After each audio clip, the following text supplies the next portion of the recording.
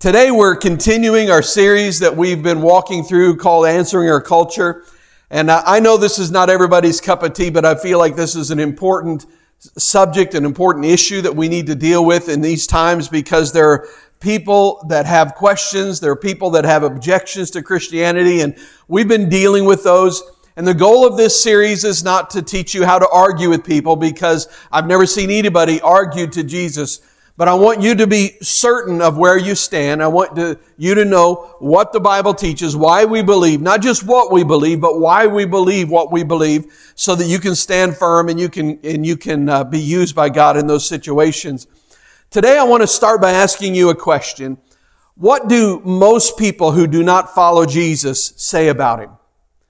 Most people you know, if you say, who is Jesus or who was Jesus, what would they say? Well, I don't know about you, but often I hear they'll say something like, well, he was a good man, or he was a good teacher, or they might even say, well, maybe he was a prophet, or he was a holy man, maybe he was the most holy man that ever lived. And most people would agree that Jesus was a good man, and that he had many good things to say, especially when he gets to things like the Golden Rule, and when they talk about the Sermon on the Mount, those sort of things. But the problem is that's where most people stop. And they're not willing to declare that Jesus was the divine Son of God who came to earth in the body of a man. And listen, the truth is, if you confess that Jesus is the divine Son of God who came to earth in the body of a man to pay the penalty for our sin, that means that you are responsible for doing something with that belief.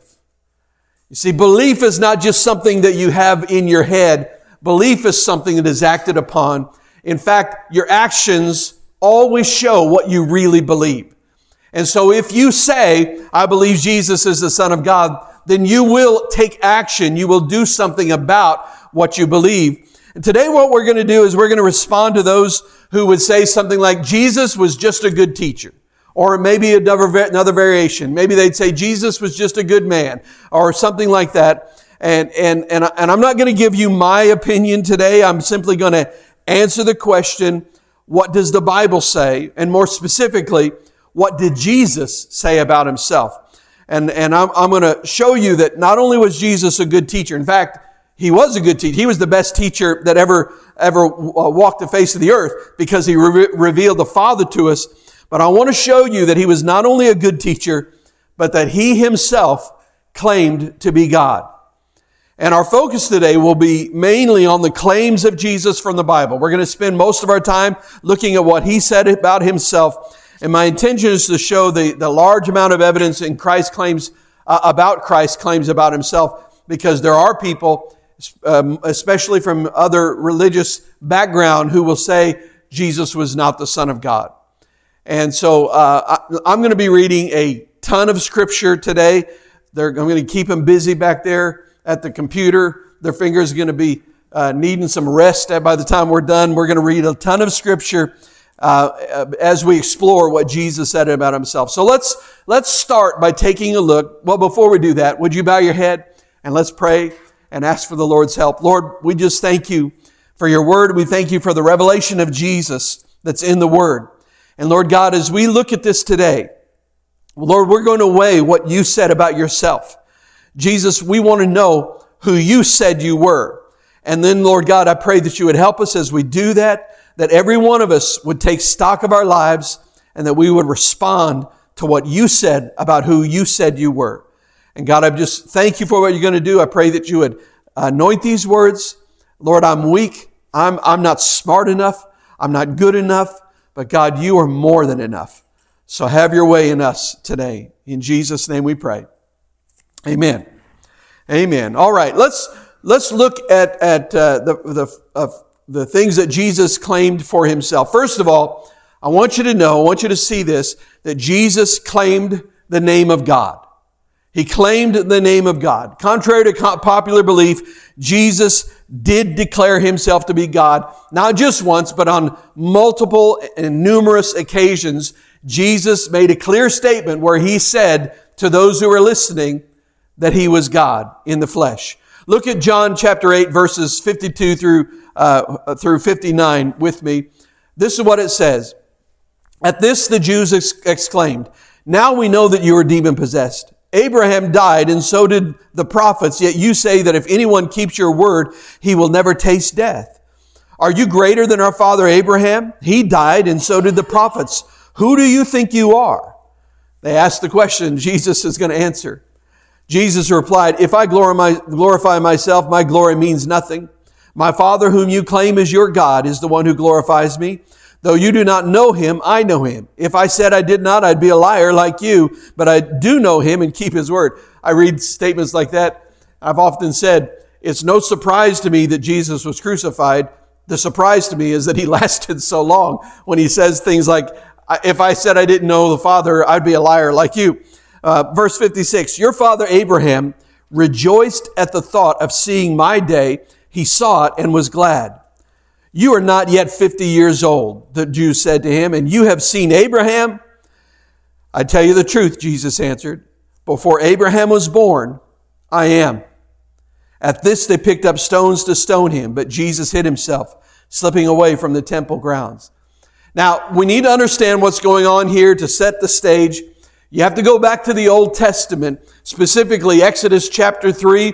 And in Exodus chapter 3, we find the story of Moses and the burning bush. We all remember that moment. Moses is out tending the sheep. He looks and he sees this bush that's burning, but it's not being consumed. And he says, "I'm going to turn aside and see what this is all about." And he goes there, and God is in that place, and he steps up next to the bush, and God says to him, "Moses, take off your sandals, for you're standing on holy ground." And they have this whole conversation, and God tells Moses, I want you to go back to Egypt, which already Moses is like, "I don't want any part of this because I'm out here in the wilderness because there's a price on my head. I don't want to go back to Egypt because they're going to kill me if I do." And he says, "I want you to go back to Egypt, and I want you to lead my people out of slavery. I want you to lead them to freedom out of Egypt." And they had this conversation back and forth, and Moses kept coming up with excuses why it shouldn't be him. "Lord, send somebody else. I'm not good enough. I stutter," all of these different things. And then eventually, in the conversation, Moses asked God, when he was thinking about going to Egypt, he said, he says, "Who shall I say is sending me to them?" He said, "If I go there and say, I'm here to lead you out," they're going to say, "Who sent you? Who sent you?" This is the Lord's response. God said to Moses, "I am who I am." Now I want you to notice there, that phrase, it's all in small caps, "I am who I am." That's that's the name of God given to himself, the name that he revealed himself as. And I want to give you a little insight. Anytime in the Old Testament where you see the word Lord or God and it's in small caps, that is the word that's used here. YH, it'd be a transliterated YHWH, which some people say Jehovah. Probably more accurate, it'd be Yahweh, something like that. And so God said to Moses, "I am who I am," and he uses the name of God there. This is what you say to the Israelites, "I am has sent me to you." Now I want you to fast forward back to the New Testament times. The Old Testament in use during the days of the Roman Empire was a Greek translation called the Septuagint. So what they had done, they had taken the original Hebrew Old Testament, they had translated into Greek because that was a language that more people could read, and it was called the Septuagint. And in the passage we just read in the Gospel of John, Jesus says there, he actually not only claimed to be in existence before Abraham, we said that, he said, "Before Abraham was born, I am." So he not only claimed to be in existence before Abraham walked this earth, but he used the Greek form of this holy name that we just read about in Exodus chapter 3. He used it. In fact, what's so shocking to the Jewish leaders there is that the Jewish people considered this name of God to be so holy that they would not even say it out loud.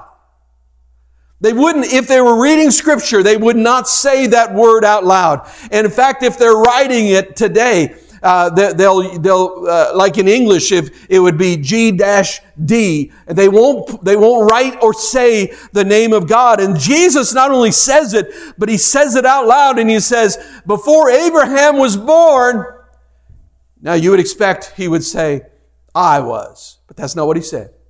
He quoted directly from this passage. He said, I am. I am. In essence, he was saying to the Jews, I'm the same person who spoke those words to Moses. That's what he's saying. And we can see that these people knew exactly what he was saying. They knew the claim that he was making, because we're told that they immediately picked up stones to kill him, because they understood very clearly Jesus was claiming to be God. Now let's look at John chapter 10, verses 25 through 33. Jesus answered, I did tell you, but you do not believe. The miracles I do in my Father's name speak for me, but you do not believe because you are not my sheep. My sheep listen to my voice. I know them and they follow me. I give them eternal life and they shall never perish. No one can snatch them out of my hand. My Father who has given them to me is greater than all. No one can snatch them out of my Father's hand. I and the Father are one. That's a pretty bold statement there. And verse 31, again, the Jews picked up stones to stone him. But Jesus said to them, I have shown you many great miracles from the Father. For which of these do you stone me? He said, okay, I've done these miracles. Which miracle are you going to kill me for? Listen to what they said. We are not stoning you for any of these, replied the Jews, but for blasphemy, because you, a mere man, claim to be God. So here we see again very, very clearly that the people who heard him speaking got the message loud and clear when he said, I and the Father are one. They knew that he was, again, explicitly claiming to be God in that moment. And once again, the response was, let's kill him. Let's kill him. That's blasphemy. Now, I want you to talk about the fact that Jesus claimed to be the Messiah God.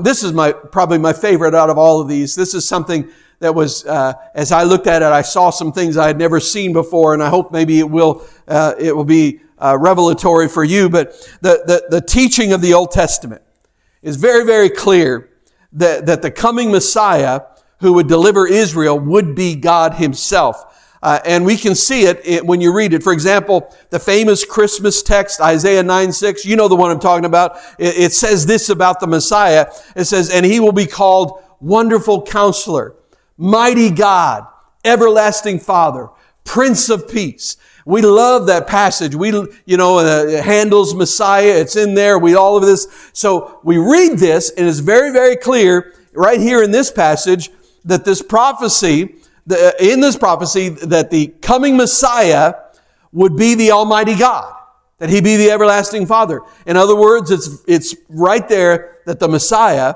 would be God. Now I want you to look at Daniel chapter 7, verses 13 and 14. In this passage, this is a great messianic prophecy that Daniel gave to us in Daniel chapter 7, and it's prophesied that the Son of Man, which, by the way, Jesus, that was one of Jesus' favorite titles for himself. You need to understand that every time he said the Son of Man, he was looking back to Daniel chapter 7, and he was saying, I'm him. That's me. So it wasn't just a neat little title that he gave himself. He was identifying himself with the prophecy in Daniel chapter 7. And so the Jews were expecting the Messiah to fulfill this passage. And listen to what it says, Daniel chapter 7:13.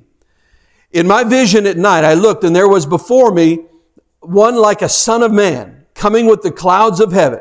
He approached the Ancient of Days and was led into His presence. He was given authority, glory, and sovereign power. All nations and peoples of every language worshiped Him. So we know you don't worship a human being. So we know that He's talking not only about the Messiah, but He's talking about a Messiah who will be God. His dominion is an everlasting dominion. Well, an everlasting, a king doesn't live forever if he's human. It's an everlasting dominion that will not pass away, and His kingdom is one that will never be destroyed. So Daniel prophesies about a coming Messiah whom he describes as a son of man coming with the clouds of heaven and setting up an eternal kingdom over which He would rule forever. And in this everlasting kingdom, the Messiah would be worshiped by all nations and people of every language. And this is clearly speaking about a kingdom ruled by God. And it's also talking about the Messiah. Therefore, we can see again in the Old Testament that the coming Messiah would be God Himself. Now I want you to look at Psalm 110. I'm going to put all these together. I'm going to show you something that Jesus said, but all of these are important. It's foundational to understand what He's saying. Psalm 110, we find another prophetic passage describing the coming Messiah that would redeem Israel. In verse 1 of Psalm 110, this is what David wrote. He said, "The Lord says to my Lord, sit at my right hand until I make your enemies a footstool for your feet." Now, David wrote this prophetic psalm, and the Jewish people understood that he was talking about the coming Messiah, that this would be talking about the kingdom of the coming Messiah. And David here, he's speaking about someone who is yet to be born, someone who is not walking the face of the earth yet, because the Messiah had not come. This was a prophecy about something yet to come, and therefore this person cannot be a mere human being. If they're in existence, then at that moment in having a conversation with God the Father, but will also be born into humanity at some later date. And so we read here that Yahweh, because again, you see the Lord is in the small caps there. This is the name of God, that Yahweh tells this person to sit at His right hand until He raises him up in victory and power. Now, I want you to pay attention. We're going to pull all these things together because there's something here that you may have never seen before. Maybe you have, but maybe you haven't. So now I want you to flash forward. Hundreds and hundreds and hundreds of years later to the moment when Jesus was standing in front of the Sanhedrin. He's walking through a sham trial, this illegal trial that's taking place before the religious leaders of Israel, and they're interrogating Him and they're trying to trap Him. They bring false witnesses in. All these things are happening, and yet Jesus remains silent to all of their accusations. And finally, the high priest asked again, and I can just almost hear the exasperation in his voice as he's demanding an answer from Jesus. And the high priest asked him in Mark 14, he asked him, "Are you the Messiah, the Son of the Blessed One?" And I want you to listen to Jesus' response in Mark 14 because it is absolutely loaded with claims to be God. Let's pick it up with a high priest question in verse 61. Again, the high priest asked him, "Are you the Messiah, the Son of the Blessed One?" Verse 62. Does this sound familiar? I am. Does this sound familiar? I am, said Jesus. He's quoting here already Isaiah 3:14. He's quoting it again and applying it to himself. I am. But I want you to see, that's not all he said. That'd be enough. But Jesus makes this is one of the most clear statements that Jesus made to the religious leaders of the day, saying that he was not only Messiah, but that He was God.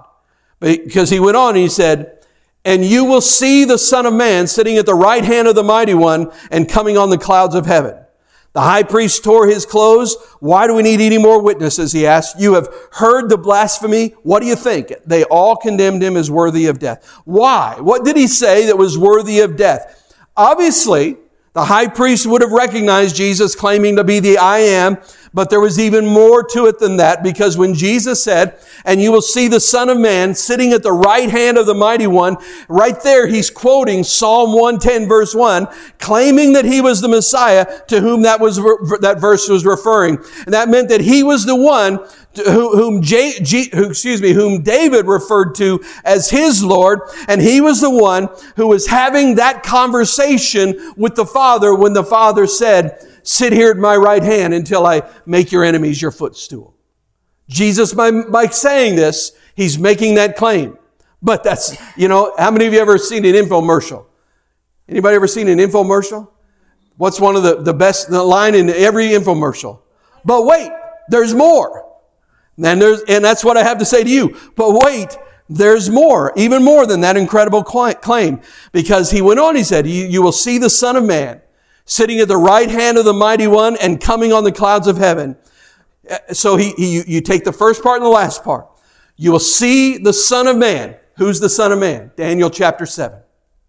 What did Daniel chapter 7 say? How did Daniel see Him? Daniel said, I saw one like a son of man coming with the clouds of heaven. And Jesus said, you will see the Son of Man coming on the clouds of heaven. He just quoted Daniel 7:13. So he says, I am. Then he quotes Psalm 110 and Daniel 7:13, all of which point to the Messiah. And he says, I am that Messiah and I am God.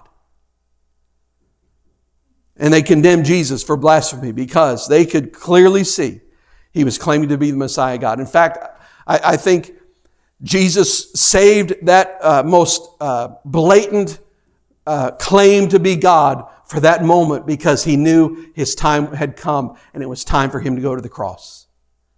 The time had come for him to pay the penalty for our sin. And so he pulled it all together. He pulled out all the stops. And he said very clear to them, in answer to the question, are you the Messiah, the Son of the Blessed One? He said, absolutely, I am the Messiah. And not only that, I'm God in the flesh. It's powerful. Now look at the book of Revelation. I'll just read a few verses there. This is Jesus speaking. He said, I am the Alpha and the Omega, says the Lord God, who is and who was and who is to come, the Almighty. Chapter 1, verses 17 and 18.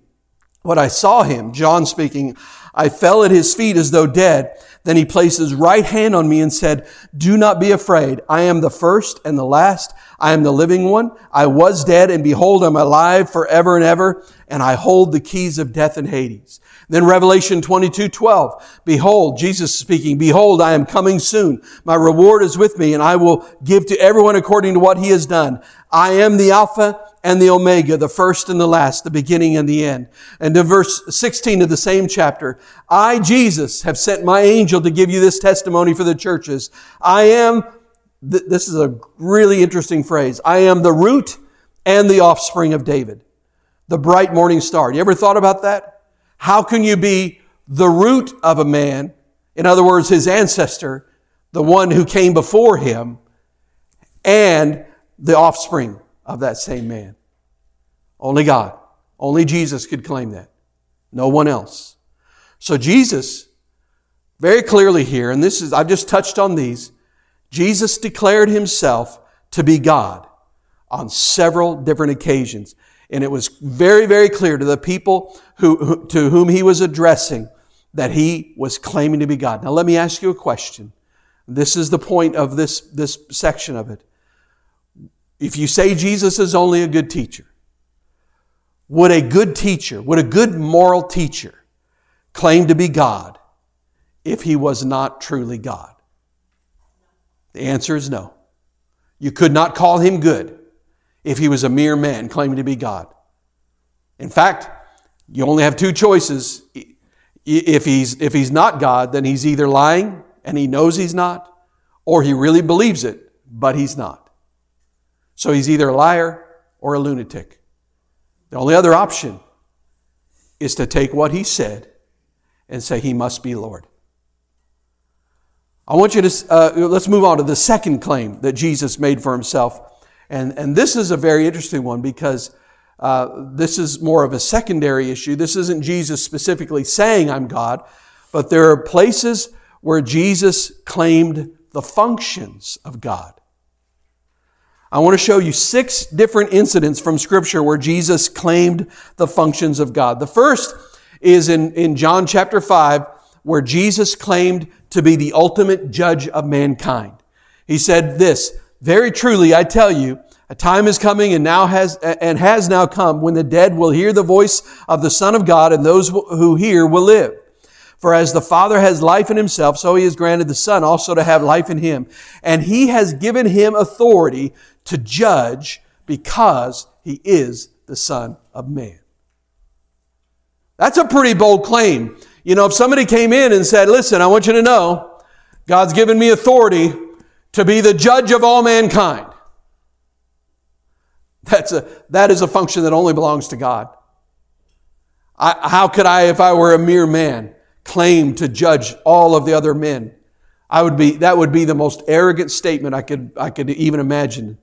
So he claimed that. The second claim to the function of God. The second function of God, he claimed, I should say, is that Jesus demanded devotion above love for family.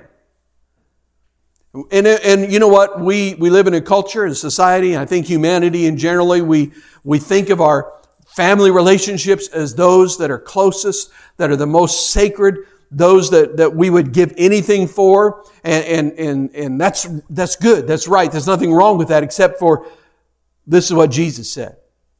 Anyone who loves their father or mother more than me is not worthy of me. Anyone who loves their son or daughter more than me is not worthy of me.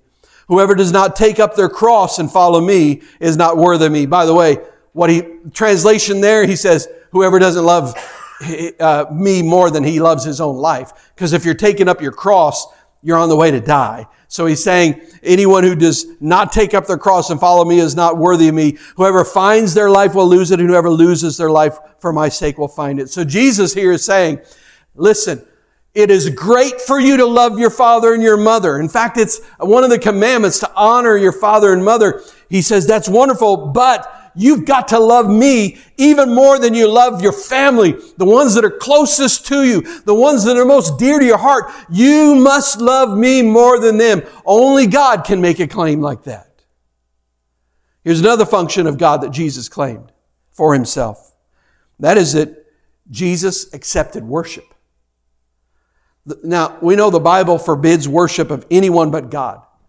God very clearly condemns false worship, idol worship, all of these sort of things. And yet Jesus accepted worship on at least 9 different occasions without rebuking those who were worshiping. I'm going to just highlight 2 of those occasions. Matthew 14:32. And when they climbed into the boat, the wind died down. Okay, so this is when the storm is coming, and Jesus came walking on the water, and then Peter went out and walked on the water, and then he looked at the wind and the waves, and he started sinking, and Jesus saved him. And then, he takes him back to the boat. They climb into the boat. It says, and when they climbed into the boat, the wind died down. Then those who were on the boat worshiped him, saying, truly, you are the Son of God. And there's not even an inkling that Jesus said, whoa, don't you worship me. Jesus fully accepted their worship in that moment. Matthew 28. Then the 11 disciples went to Galilee, to the mountain where Jesus had told them to go. This is after the resurrection. And when they saw him, they worshiped him, but some doubted. Now, I've always been amazed at the last 3 words, but some doubted. I mean, here you see Jesus resurrected, and he's, about ready to ascend into heaven, and you're still doubting. But it says, when they saw him, they worshiped him. And Jesus, never once, anytime anybody was worshiping, never once did he say, wait, that's reserved for God. Every time, Jesus said, that's good. I receive your worship. The next one is that Jesus claimed, and this is such a bold claim, he claimed that he was the agent of answered prayer.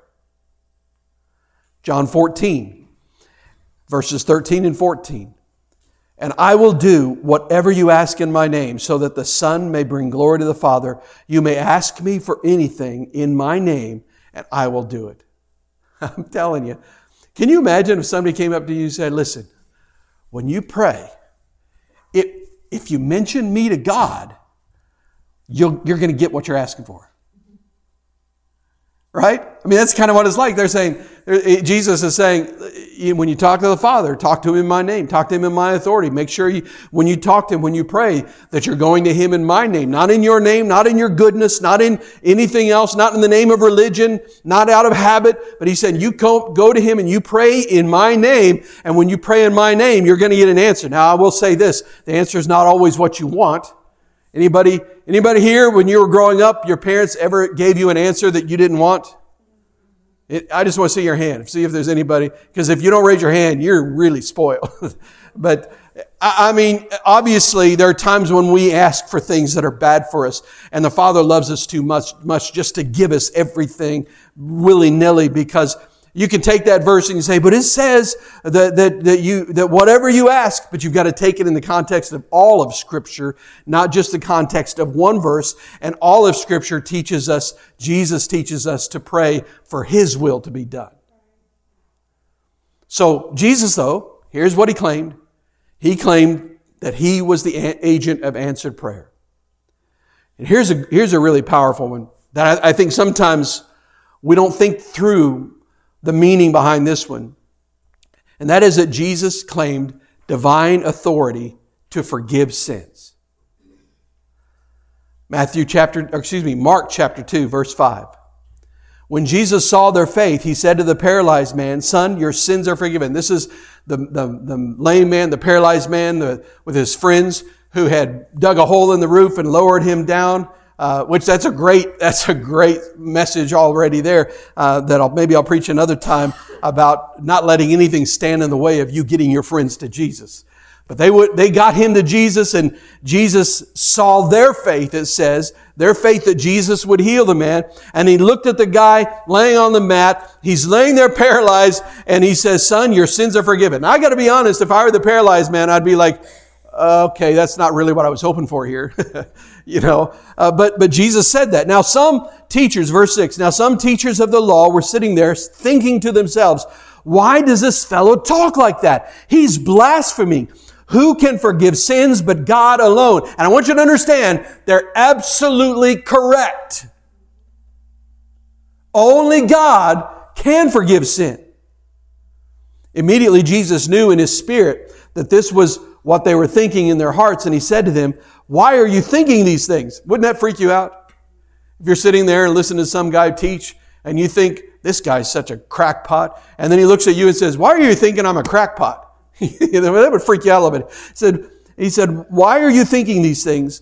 Which is easier to say to this paralyzed man, 'Your sins are forgiven,' or to say, 'Get up, take your mat and walk'?" Now, the answer to that is, it is harder to actually forgive sin than to heal the body, but it's easier to say your sins are forgiven because there's no physical evidence of that. Do you see that?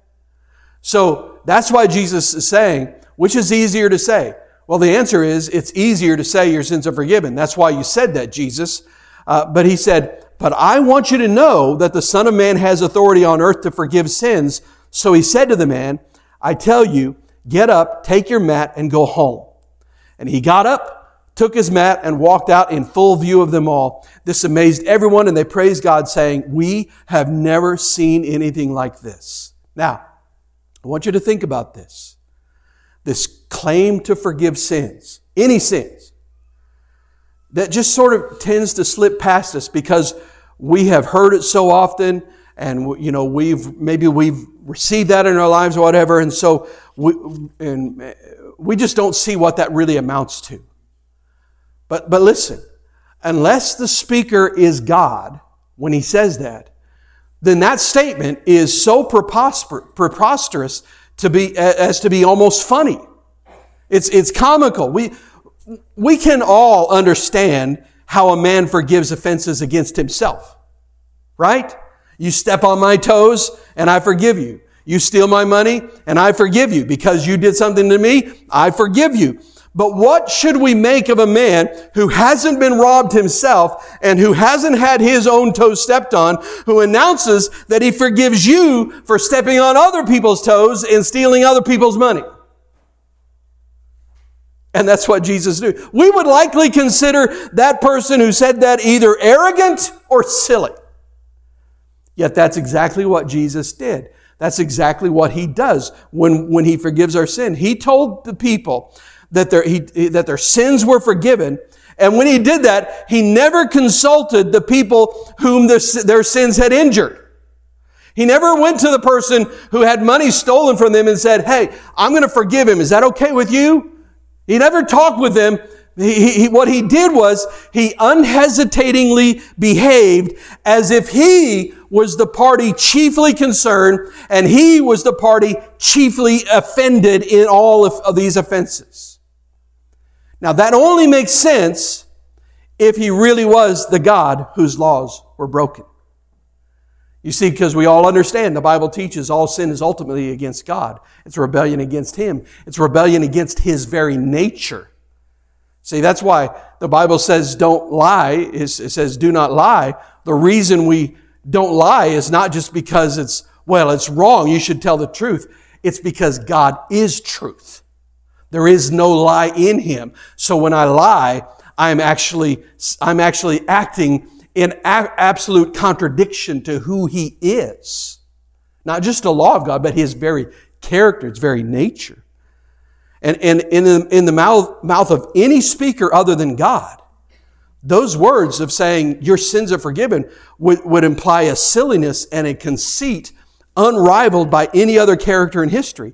Yet, and this is the strange, significant thing, yet even His enemies, when they read the Gospels, do not usually get the impression of silliness and conceit. Jesus says that He is humble, meek. However, if He were merely a man and He said these things, then humility and meekness would be the last characteristics we would contribute to Him. The very claim to forgive sin is a claim of a function of God. And I want you to understand why that's such a big deal. Because He's saying, your sin is not against those other people ultimately. Your sin is against me, and I am God. You're forgiven. Let's look at the last one. Jesus claimed divine authority over all creation. Matthew 28, 18 through 20. Then Jesus came to them and said, listen to this, all authority in heaven and on earth has been given to me. All authority in heaven and on earth has been given to me. How much authority? I'm going to make sure you're listening. How much authority?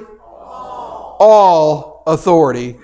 All authority has been given to me in heaven and on earth, Jesus said. Well, first of all, let me ask you this. This is not in the notes, but let me ask you this. If Jesus has all authority, how much does that leave for the devil? Right. Let me ask you another one. Here's a little bit trickier one.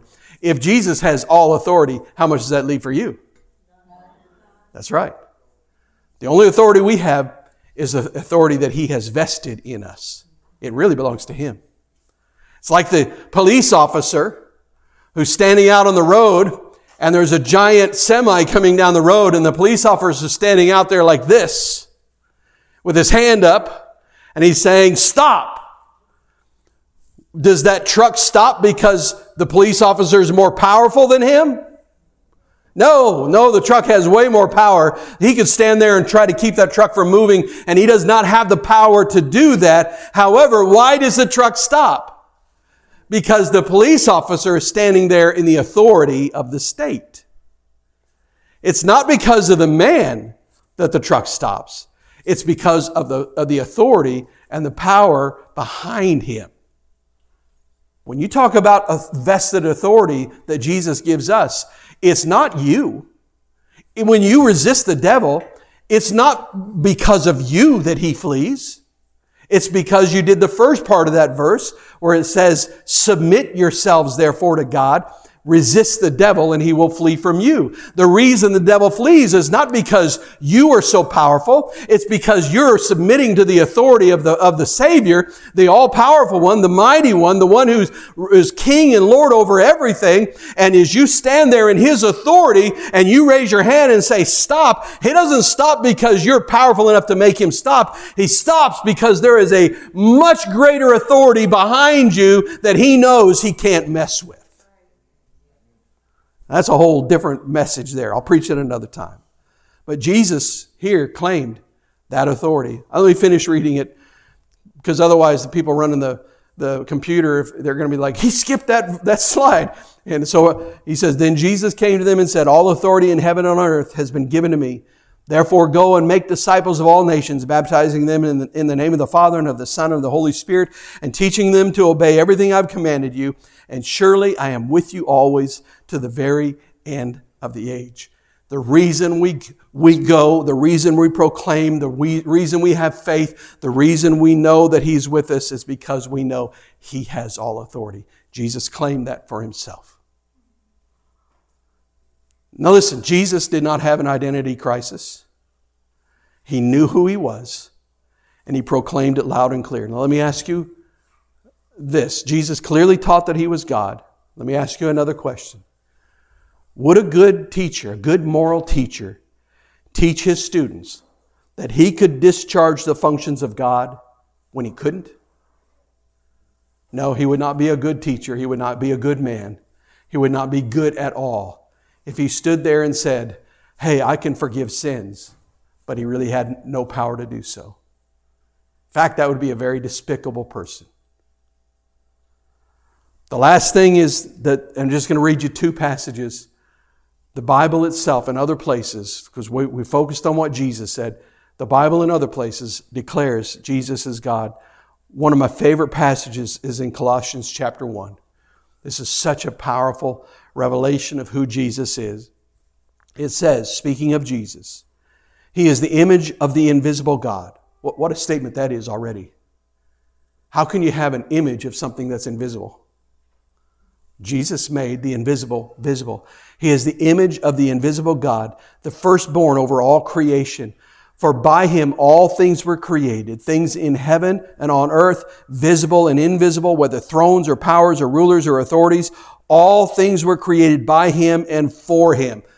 Very clearly here, saying Jesus is God. He was involved in the creation of everything. Verse 17, He is before all things, and in Him all things hold together. He was here before, talking about Jesus now, He was here before creation ever started, and it's through His power that He holds it all together. If Jesus were to lift His hand from this creation, everything would fly into pieces. He holds it all together. Verse 18, and He is the head of the body, the church. He is the beginning and the firstborn from among the dead, so that in everything He might have the supremacy. For God was pleased to have all His fullness dwell in Him, and through Him to reconcile to Himself all things, whether things on earth or things in heaven, by making peace through His blood shed on the cross. What a powerful statement about the divinity of Christ. Then we know one of the most famous, one of the most poetic, most beautiful passages, John chapter 1, verses 1 through 3. In the beginning was the Word, and the Word was with God, and the Word was God. He was with God in the beginning. Through Him all things were made. Without Him nothing was made that has been made. And then a little bit later, we're not going to read it today, but a little bit later in that same chapter it says, and the Word became flesh. It's Jesus. There's no doubt that Jesus and the Bible as a whole declare Jesus to be God. Now, it's true that He was a good teacher, the best ever. But He was much, much more than that. His teaching is based on His unique position as the Son of God, Emmanuel, God with us. In closing, I want to read two quotes to you, one from the Bible, one from a former agnostic. And if you make sure everybody knows, an agnostic is someone who says, we can't possibly know if there really is a God. An atheist says there is no God. An agnostic says, I don't know if there is or not. They just don't believe that necessarily. They think there's no way to know. C.S. Lewis is the first one. He was the former agnostic who became a great Christian author and thinker.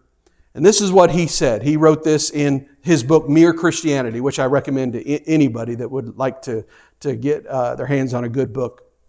He said, I'm trying here to prevent anyone from saying the really foolish thing that people often say about Him. I'm ready to accept Jesus as a great moral teacher, but I don't accept His claim to be God. That is the one thing we must not say. A man who was merely a man and said the sort of things Jesus said would not be a great moral teacher. He would either be a lunatic on the level of the man who says he is a poached egg, or else he would be the devil of hell. You must make your choice. Either this man was and is the Son of God, or else a madman or something worse. You can shut Him up for a fool, you can spit at Him and kill Him as a demon, or you can fall at His feet and call Him Lord and God. But let us not come with any patronizing nonsense about Him being a great human teacher. He has not left that open to us. He did not intend to. By making these claims, Jesus made it impossible for anyone to say he was a good man. He was just a good teacher. His statements, Jesus' statements about himself, force us into an all or nothing choice. He is either a liar, a lunatic, or he is Lord. If Jesus is not a liar, and being a liar would make him the most diabolical person in history, certainly not a good man or a good teacher.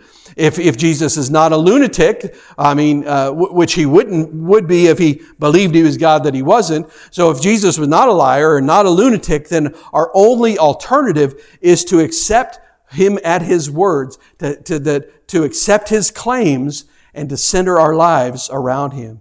The one thing we have no right to do is to respond to him mildly. The one thing we can't do is to respond in a lukewarm fashion. We can't say, oh yeah, he's God. That's fine, whatever. I'm going to live my life now. No, he didn't leave that option for us. The one option we have, if we believe his claims to be God, is to lay everything we have at his feet. To give everything we've got and say, I believe you are who you said you are. I believe you did what you said you did. I believe you are now where you said you are. I believe that you have the power to save. I believe that you are coming again. I believe that you're going to set up your kingdom. I believe that you're going to rule and reign ultimately on this earth. I believe that you are who you are, and I declare that you are Lord, not just in some theoretical sense out there somewhere in the cosmos, but you are Lord of my life now and forever. It's the only response if you believe he is who he said he is. Philippians 2, 6 through 11 says this. Speaking of Jesus, who, being in very nature God, did not consider equality with God something to be grasped, but made himself nothing, taking the very nature of a servant, being made in human likeness. And being found in appearance as a man, he humbled himself and became obedient to death, even death on a cross. God dying on a cross.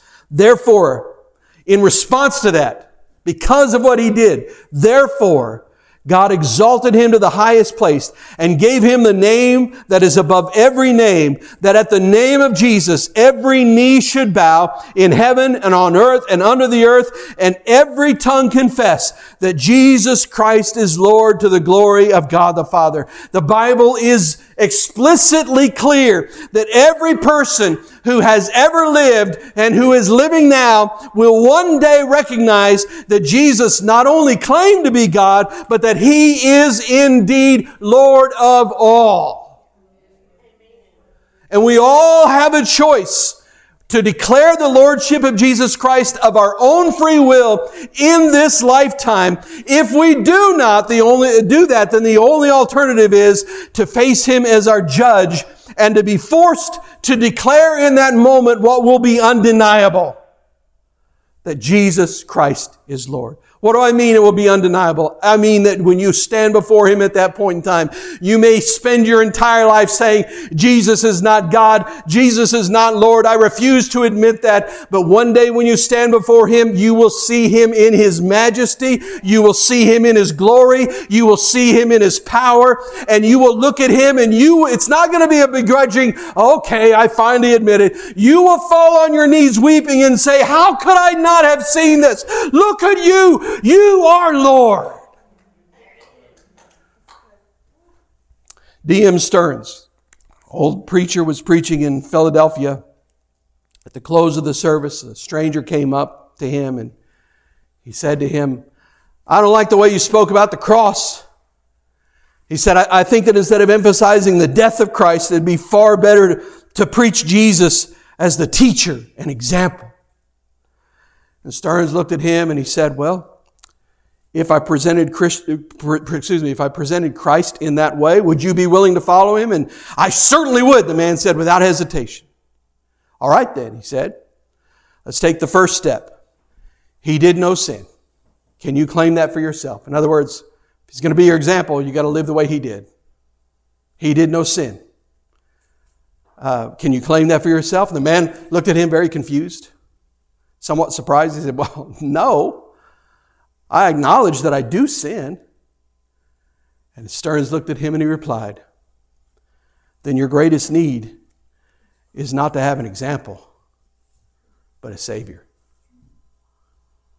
You can call on Him in prayer today, and by admitting your need for forgiveness, by confessing your sin, by throwing yourself on His mercy, and saying, I believe you are who you said you are. I believe you died on the cross for my sin. I believe you really do have the power to forgive sin. I believe that you have the power to change my life. I don't have to be the same person I've been in the past. When you do that, when you go to Him and you pray that prayer in your own words, you don't have to say a written out prayer that somebody, nothing wrong with those things, but it's got to be something you mean from your heart, and you ask Him to become the Lord of your life. I'm here to tell you that in that moment, you can become a new person. The Bible says a new creation, clean in heart. All those things that you've ever done wiped away, as if you had never done them. So when you look at your life and you say, I've told so many lies, that means you're a liar and there's nothing you can ever do to change that. Jesus can. He can wipe it away, give you a brand new start. And He says, okay, now, walk in the truth.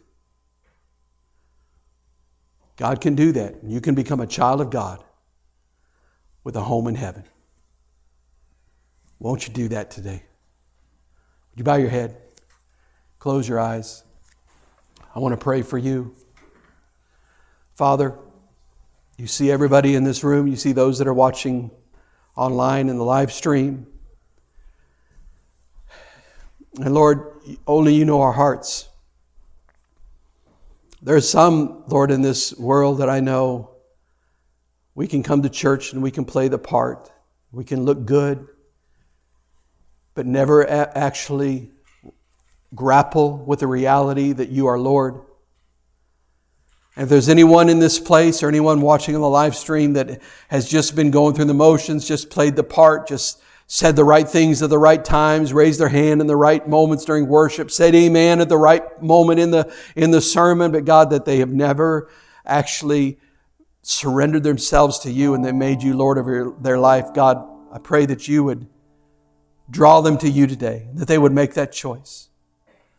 And Lord, if there's somebody else that may be here, maybe watching online, that would look at their lives and say, you know what, I have tried to push him away. I've tried to make excuses by saying he's just a good man, he's just a good teacher. But now I see I don't have that option. I either have to condemn him as a liar or a lunatic, or I must confess Him as Lord. He didn't give me any other options. And Lord, I pray that if there's anyone here or anybody watching the live stream, I pray, God, that in Jesus' name, by the power of Your Spirit, You would just grab hold. You would tug them and pull them to Jesus. I can't do it, God. I can't be persuasive enough. I don't have words that can make anybody change, but I know Your Spirit can. So do that right now. Deal with us. Speak to us deep in our hearts, in our innermost being. Let us hear that voice saying, come on now. You know what I've got for you. I've got something better. I've got something it goes beyond this lifetime, something that'll last forever. You can be new. You can be clean. You can be rid of your sin. You can be a child of God. And with heads bowed and eyes closed, there's nobody looking around. I wonder if there's anybody here who would say, Pastor, I want you to pray for me. Because maybe you'd say, I know about Jesus. I've learned a lot about Him, but I've never actually made the choice where I gave Him control, where I made Him the Lord, where I recognize that He is who He said He is, that He is God, and I have no other choice but to surrender everything to Him. Or maybe you're here and you'd say, Pastor, I've never even thought about that. I've never surrendered to Jesus, but I want to. You can feel the tugging of the Spirit, that uneasiness, that's the something inside. You can sense it. That's the voice of God. That's the voice of the Spirit wooing you and saying, come home, come to Jesus. If that's you in this room or on the live stream, if you're in this room, would you just slip your hand up so I can pray for you right where you are? I'm not going to embarrass you. Is there anybody? And if you're on the live stream, just type in, just say, pray for me. Pray for me. And we'll include you in our prayer. Is there anybody? Father, you see everybody. You know our hearts.